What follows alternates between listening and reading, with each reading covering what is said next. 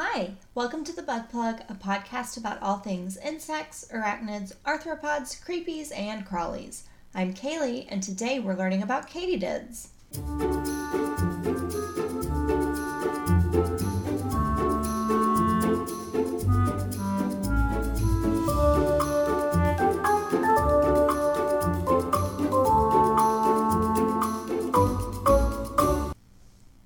Okay, first off, I am very sorry we didn't have an episode last week. So typically, I'll research an episode throughout the week, and then on Friday I'll take my research to write the episode, and then I'll either record and edit on Friday, or I'll do that part on Saturday.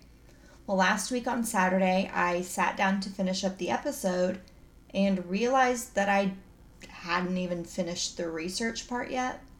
In fact, a typical episode has something like 3 pages of research, and I had a solid 2 bullet points for this one, and that was it. So in just one day, I would have needed to research, write, record, edit, and schedule an episode, and that felt impossible. Because I do this in my free time for zero money, I feel like a huge apology isn't necessary, so I'm just gonna leave it there as like a straight, sorry about that, but here we are. As a reminder, we're learning about katydids, and a fun fact, my little sister's nickname is Katydid. Don't know why, that's all I have. Let's get right into the facts. So katydids are a large group of insects in the order Orthoptera, meaning they're related to like grasshoppers and crickets. Some katydids have been called longhorned grasshoppers because of their long and slender shape. But actually, katydids are more closely related to crickets than any type of grasshopper, which is interesting because of their size. But anyway, then they can be found anywhere in the world except Antarctica, which is true of most things I've found. Like, unless they're like a really niche thing, they're found everywhere except Antarctica, which I think is very funny. There are about 6,400 species worldwide, with the greatest diversity in the tropics. Most North American species are placed in the same family and divided among 7 to 10 subfamilies. Basically what that means is, like, classification-wise, katydids are kind of all over the place. And the main groups of commonly encountered katydids here in North America include the true katydids, the false katydids, the shield-backed katydids, meadow katydids, and cone-headed katydids.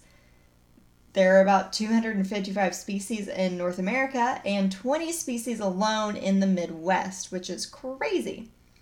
Because of all this diversity, we'll be just learning about katydids as a whole in general, instead of focusing on one specific one today. So katydids in general may be called bush crickets, or like I said a second ago, longhorned grasshoppers. But again, remember, they are not crickets or grasshoppers. They are their own thing. Most types of katydids are green and have markings to help them blend in with leaves and other foliage. Like crickets and grasshoppers, they have long back legs to help them jump, which kind of attributes to why they get confused for them sometimes. And then they can rub their front wings together to make a loud sort of song that gives them their name. It sounds like Katydid, so we were real creative with naming these ones. One species I saw, the leaf katydid, just looked like a leaf with legs. Very fun. Just so fun. 10 out of 10 on design on that one. I loved it so much. Katydids develop through 3 life cycles. So they start as an egg, and then as a nymph, and then they're adults. And then often they overwinter as eggs. Eggs of some katydids hatch in late March through May, so they're like spring things. These adults appear in midsummer and continue to lay eggs through June and July. Some katydid eggs will hatch in like July and August, making them more summer things. And then some will produce a second generation in a year, but most just do one generation a year. Katydid adults and nymphs can chew holes in foliage, so they do eat as both young and adults. And then primarily they eat a lot of plants, but pause on that for just a second. So smaller nymphs feed in the middle of a leaf, creating large holes. Larger nymphs and adults will chew and feed on like the edge of the leaf.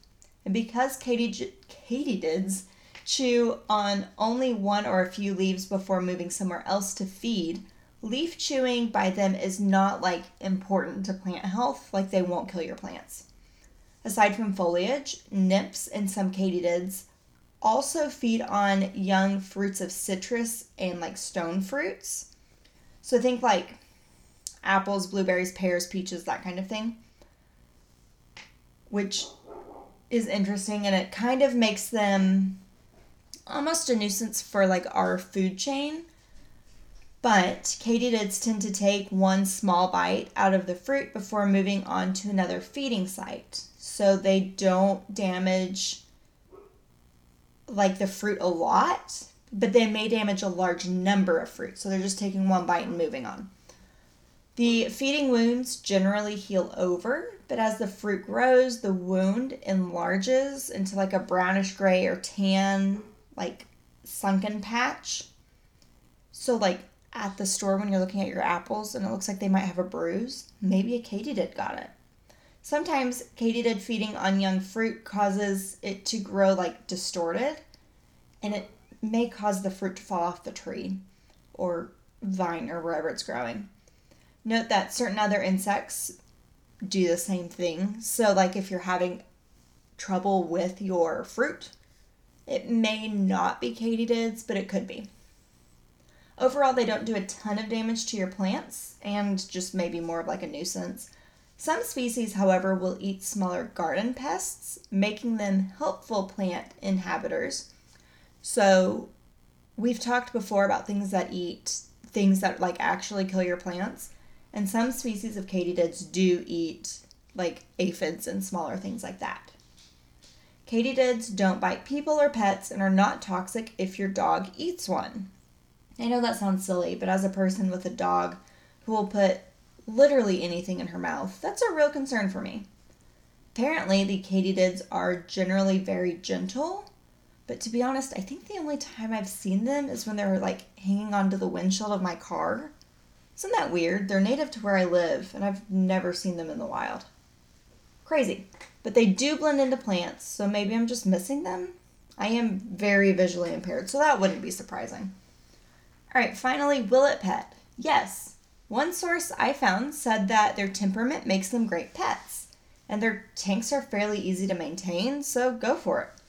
I think you can find a breeder to get them, or you can always just pick one from nature.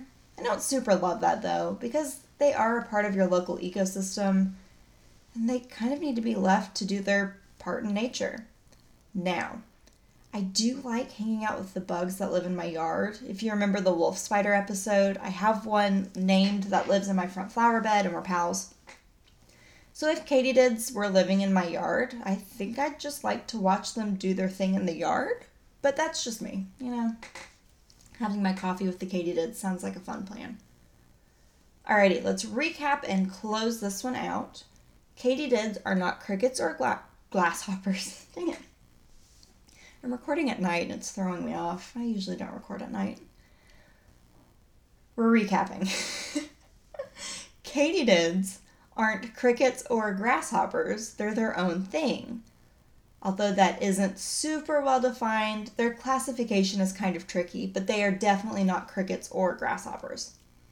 Some species do eat plants, but don't cause a lot of damage. Others eat flower bed pests, so they're pretty helpful. They apparently have a very gentle disposition. Had no idea. Finally, I missed last week's episode, so I'd like to just apologize again for that. Sorry. That'll do it for this one. Thank you so much for learning with me today. I'll see you next week here on the Bug Plug podcast. The Bug Plug is researched by Kaylee, written by Kaylee, recorded by Kaylee, edited by Kaylee, and I missed something. Anyway, I do it all. I'm Kaylee. I do it all. The Bug Plug's theme is from Fine Tune Music. You can follow the Bug Plug on Instagram and TikTok by searching the Bug Plug, and reach out to us by emailing thebugplugpod@gmail.com.